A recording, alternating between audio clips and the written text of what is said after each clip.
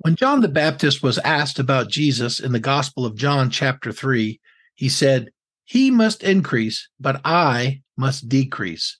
What a great perspective to have about our own lives.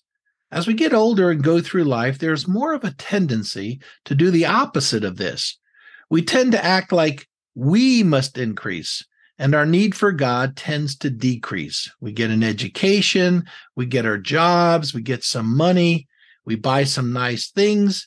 It's easy to forget our need for God in our everyday life. Yet the truth is, if we really want to live a full life, we need to agree with John the Baptist. Our need for God should increase, and our self-reliance and self-ego should decrease. Everything we have is God's gift to us. We are to be stewards of our wealth and gifts and talents and learn to use them in a way that honors God, not ourselves. Have a great day.